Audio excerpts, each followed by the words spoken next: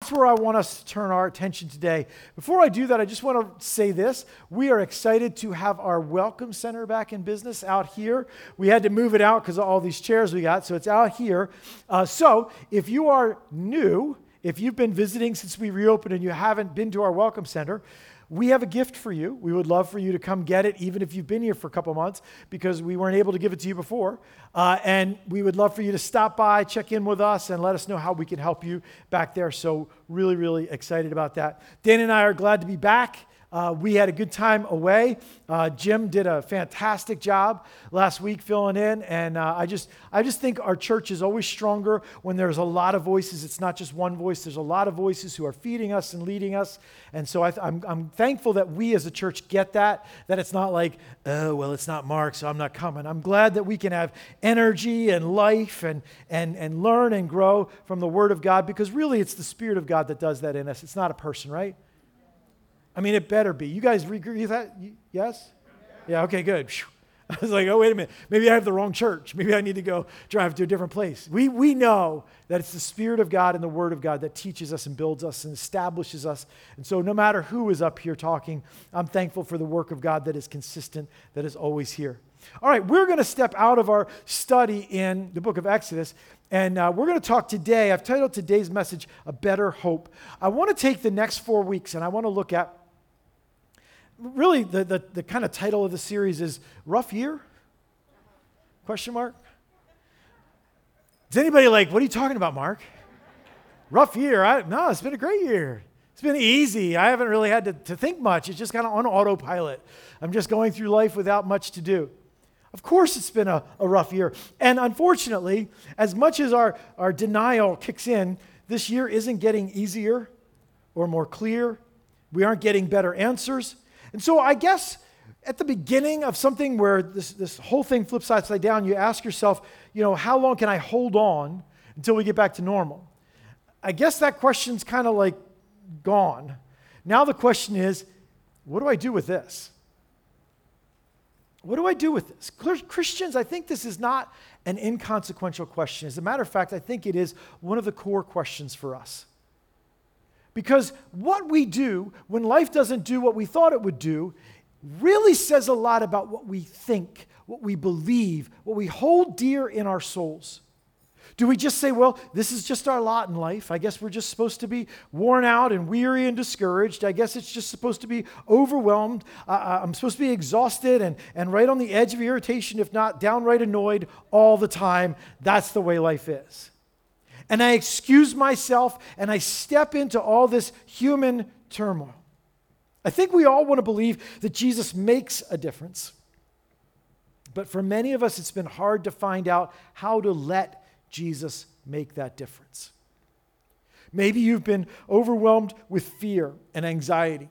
Maybe you've been overwhelmed with pride and superiority. Maybe you've been overwhelmed being judged or doing the judging. Maybe you've been upset about losses that you don't feel like we will ever recover from. Or maybe you've lost someone near and dear to you, and that loss feels like it will swallow you up. Somehow, we want Jesus to make a difference, and we think he will, but sometimes it's hard to figure out how.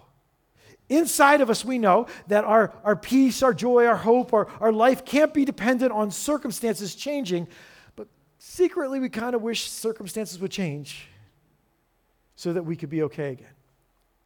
I mean, we know theoretically I should have hope and joy no matter what, but I'd like it to be easier to have hope and joy because everything is the way it should be. We know that the faith and power of God, our faith and the power of God are supposed to bring us peace, and we're called to be people who spill out hope.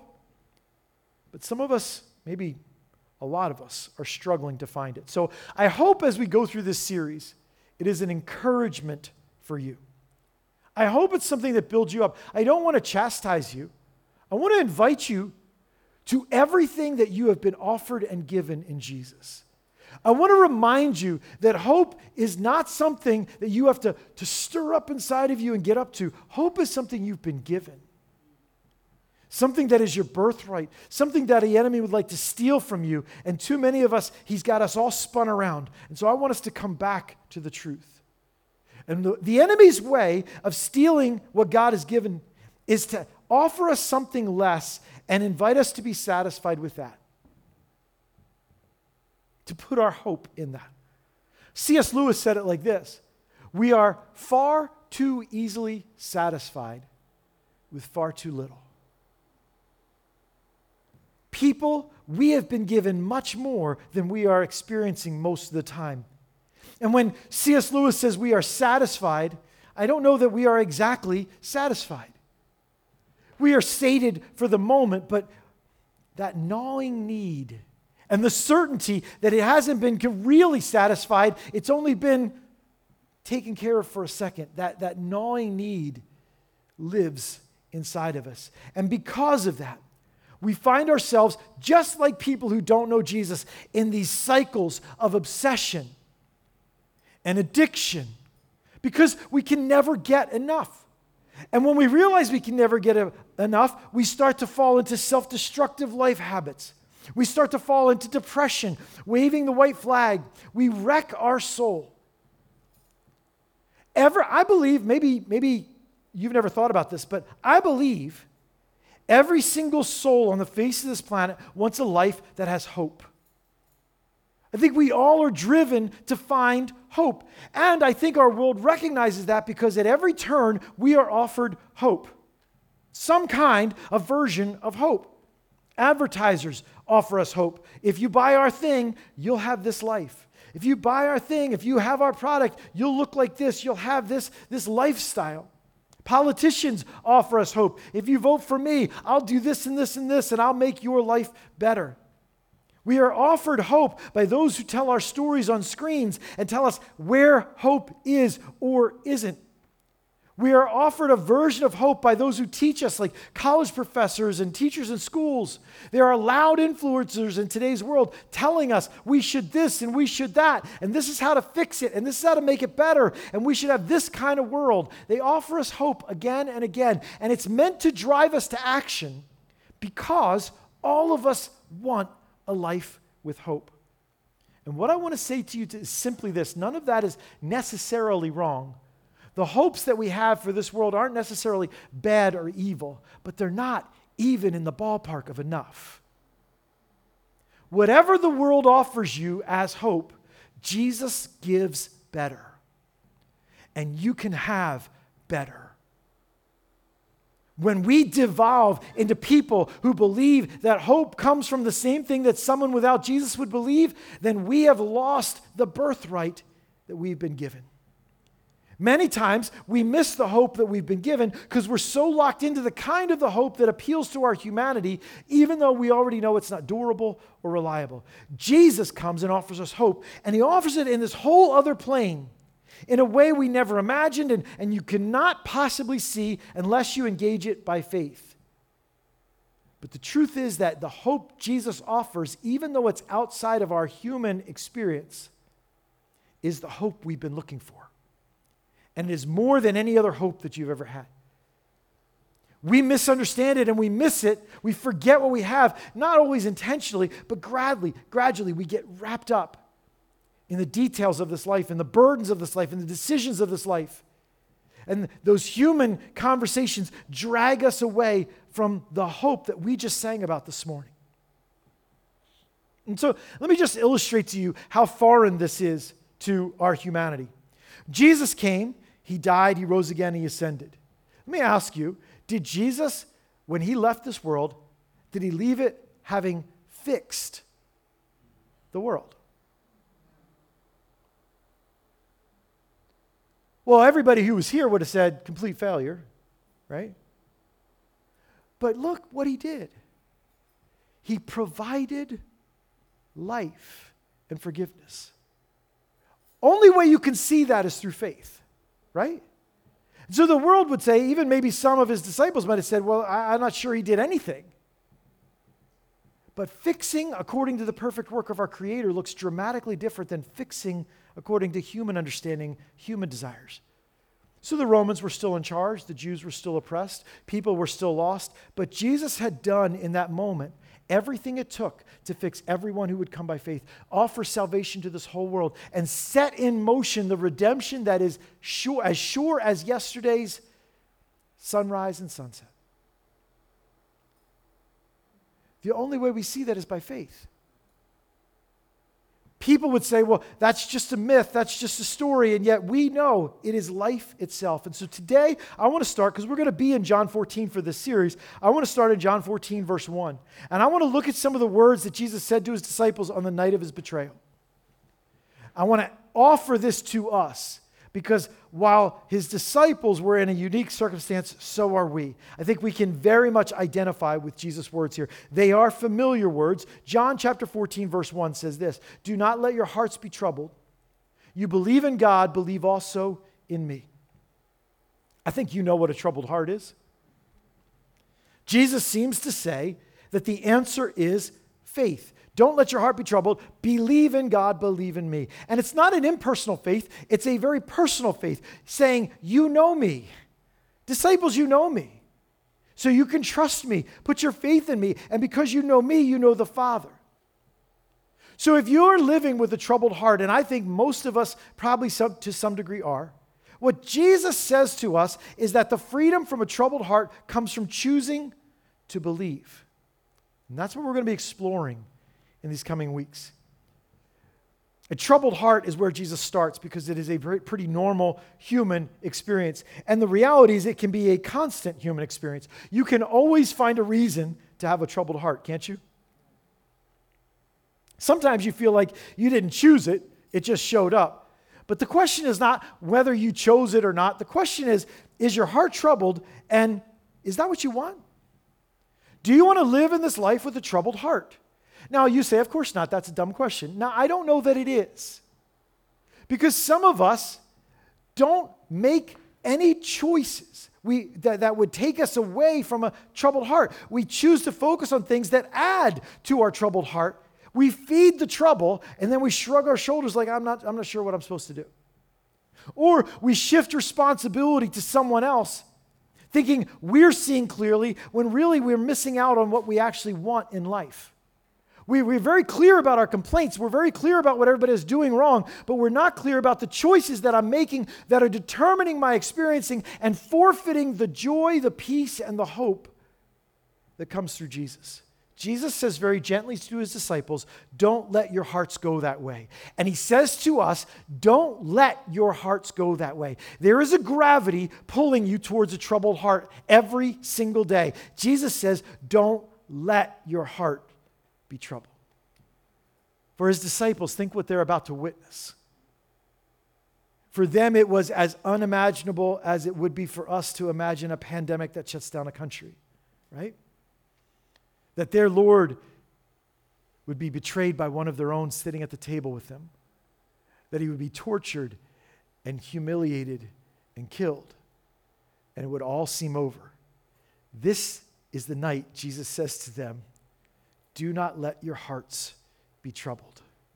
Because Jesus wants us to have better. Better than a hope that is determined by what I see or what I think or what I experience or what seems possible humanly. Better than what's happening now or what happened yesterday or what's about to happen tomorrow. Jesus wants us to have better. And this is really great news. And it's real news. It's not fake news. It's real news that we have hope to fill our soul. Are you experiencing it? Are you able to pursue that hope? A troubled heart comes from probably one of two things most of the time, fear or disappointment. And probably disappointment is about being afraid of being disappointed again. You put your trust in a hope, whether a good hope or a bad hope, that can't live up to the kind of hope we need. It is uncertain, it is unstable. So we hope for things. We hope to live in a happy relationship, one where we will be known and understood and loved and partnered. But the reality of relationships is that they are messy. They are not perfect. And they can't meet that ever-present demand for complete satisfaction. So we put our hope in a better opportunity, better accomplishments, better understanding, better knowledge, better plans, better people, better stuff. And none of those things are wrong, but none of them are enough. None of those are the hope that Jesus offered you. Those are not what Jesus died to give you. Jesus knows that when our hope is in anything other than Him, we will always wind up with a troubled heart. So you can choose to settle and say, well, that's the norm. I guess I just got to get used to it. Well, that's a terrible solution. I'm just a realist and I just know bad things are going to happen in life and oh, well, it is what it is. Giving up hope is a dangerous thing because we are people of hope. And while it hurts to get disappointed again and again, it should teach us to put our hope where our hope belongs and not in things that disappoint us. Other people, they just say, well, I have to push harder. I just have to push harder for this thing, or I have to push harder to measure up. I just need to keep looking to find another better hope, to keep working to make sure that it is what I want it to be. And so they run on this treadmill and they're exhausted and they're stressed and they're anxious and they can't ever settle their soul. Jesus wants us to have better, and He offers to give it to us. And so I'm going to take you real quick back to Psalm 33. Because Psalm 33, the psalmist writes here a description of the contrast between hope that satisfies and hope that doesn't. A hope that doesn't satisfy is kind of this kind of hope. It is a hope that is basically a wish. And it might be high probability wish, but it's still just a wish. It's not guaranteed. I mean, I hope I get in shape. I hope the virus doesn't touch me or those I love. I hope my person gets elected. I hope I get a promotion. I hope I get sleep tonight. It's a wish. You're not guaranteed any of those things. And so you live in this dangerous realm when you have your hope basically as a wish. Look how the psalmist in Psalm 33 contrasts putting your hope in what humans can do with what you need, the lasting, powerful hope that you need. The first couple of verses talk about the hope that men find. Verse 16 and 17. No king is saved by the size of his army. No warrior escapes by his great strength. A horse is a vain hope for deliverance. Despite all its great strength, it cannot save. I read those verses and my soul goes, yeah. But my mind goes, what? A king is not saved by his army. That's exactly how he's saved. A horse with all of its great strength can't save anyone. Of course it does. It does all the time. That's why they have horses. Humanly speaking, what he just said makes no sense. Without a faith view, they are nonsense. But what he's pointing at is, no matter how big your army is, you know that there's a chance it's not big enough. No matter how strong your horse is, there's a chance it's not strong enough. These are not secure enough hopes, even though they are intimidating powers. They are human strength beyond a warrior escaping by his great strength. But there is always potential for random, unseen disaster. We cannot secure our own lives or our own world. We cannot sort it out. We cannot make it all the way it should be. No matter how big or strong or rich or famous or powerful you are, you can't do it. And so this anxiety creeps into us. And we just think, well, I just need to gather more hopes. And the world has an abundance of these kind of lesser hopes. I call them false hopes. They sound good, they promise a desirable future, but they don't deliver. I don't know how many varieties of this army and strength and horse hope you could encounter, but you probably couldn't list them all. But let's think about it a little bit. There are people whose hope is in controlling things in their life, and they become obsessive, inherently believing that power and control will save me, will make me secure. There are others who believe ambition and financial skill is my hope, inherently believing that my smarts and my talent and my resource will protect me and guarantee me a good future if only I have enough. And by the way, how much is enough? Politically, you've got people who are like, well, if the conservatives are in charge, then we'll be okay. If the progressives are in charge, then we'll be okay. We inherently believe if we can just get the right people in power or pass the right laws, then we can secure a better enough future to be enough. False hope. if I can blame shift so everyone knows that it's not my fault, then I'll be okay. It never pays off. You're always chasing the idea that someone might blame you for something. We put our hope in change, or we put our hope in everything staying the same. We put our hope in relaxation. We put our hope in pleasure, in friends, in amusement, in a job, in a relationship, in a position with a title. There is no end to the offers of hope that will disappoint. And Christians, we live without hope because we bought it. That there is a hope big enough to fill up our soul outside of Jesus. The reason so many give up hope and so many people live at 1,000 miles an hour, the reason the world feels so dark is that these hopes always fail us. And everyone is in some form of panic, chasing a hope that they know will fail them. Christians, we should not be like that. We know where hope is. We've been given and offered a hope that is secure. The psalmist says there's a real place of hope. Pick up verse 18 down to the end of the chapter. But the eyes of the Lord are on those who fear him, on those whose hope is in his unfailing love, to deliver them from death and keep them alive in famine. We wait in hope for the Lord, for he is our help and shield. In him our hearts rejoice, for we trust in his holy name.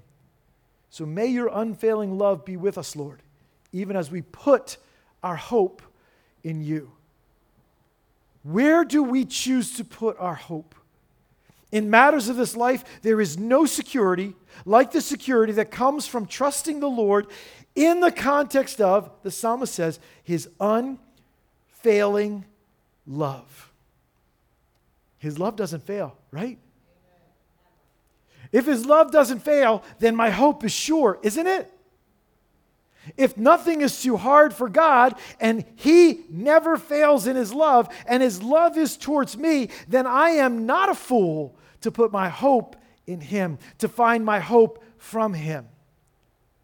I'm a person who finds hope that's satisfied. It is counterintuitive, but completely faith normative to find hope for the dangers of this life by looking to a place beyond this life, because God's love is unfailing. The hope we need doesn't come from human ability, from human knowledge or cleverness or leverage or wealth or reputation. The hope we need comes from a choice to trust the faithful Creator who loves us. And that, P.S., never changes. His love never changes. So your hope never needs to change. I'm not saying you don't get unsettled by the things and confused by things. I'm just saying we always come back to, my God loves me and he's got me and he will never fail. We need believers to live like there's something to believe in. You feel like you need hope.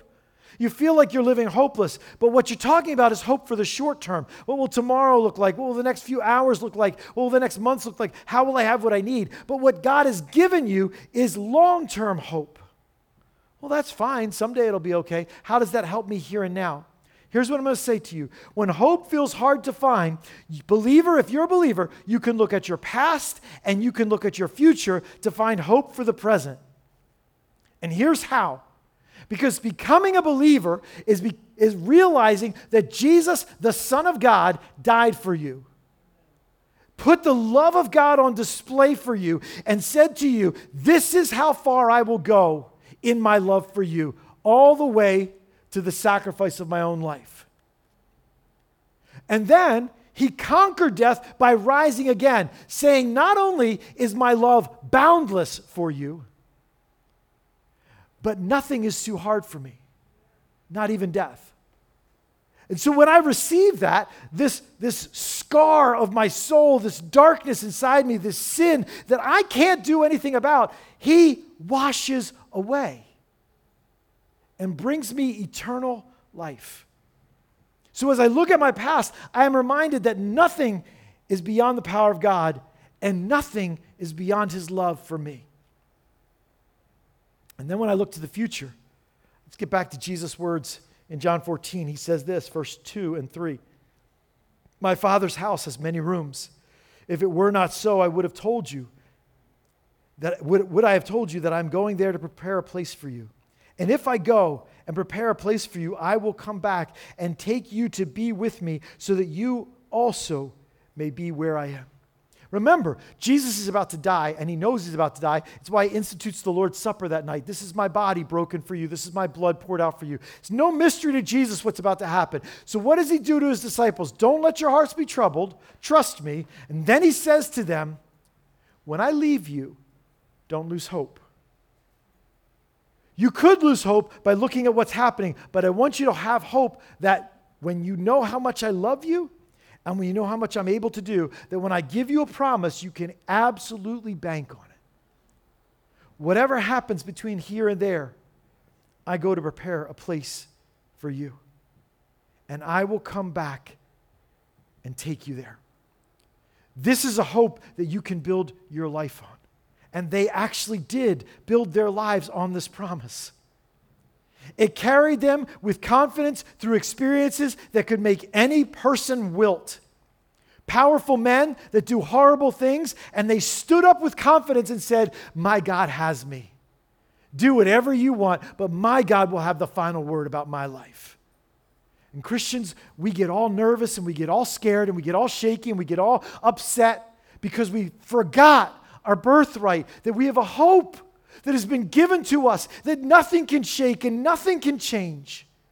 He gave us a hope we could build our lives on. He showed it to us when he saved us, and he promised it to us for our forever. So whatever happens in the here and now is not the end of the story. And it is not the determiner of your hope. We need to get our hope off of the things that so many are looking at to decide if they're going to have a good day or a bad day, if things are getting better or things are getting worse. And I'm so weary. My soul is so weary of all the people who are believers who are looking at the word and going, oh, it's getting so bad. Oh, it's getting so worse. As though we don't have hope. We have hope in Jesus Christ. So I'm saying, if you've been struggling and you've forgotten that you have a better hope, if you've been putting your hope in lesser things without even realizing it, this is a day to come back to the hope you've been given. When you find yourself hopeless, the only reason you do as a believer is because you've let go of the true hope you have been given in Jesus. You've got to find your way back, and the Spirit of God's got to give you that direction, that path back to the hope you have in Jesus. And that's the kind of hope that shines through our lives. That's the kind of hope that says, no matter what happens, I'm good. No matter what happens in my family, what happens on my job, what happens to my health, what happens to my civil liberties or my American rights, what happens to my bank account, what happens to the stock market, what people think of me, what people do to me, no matter who gets elected in November.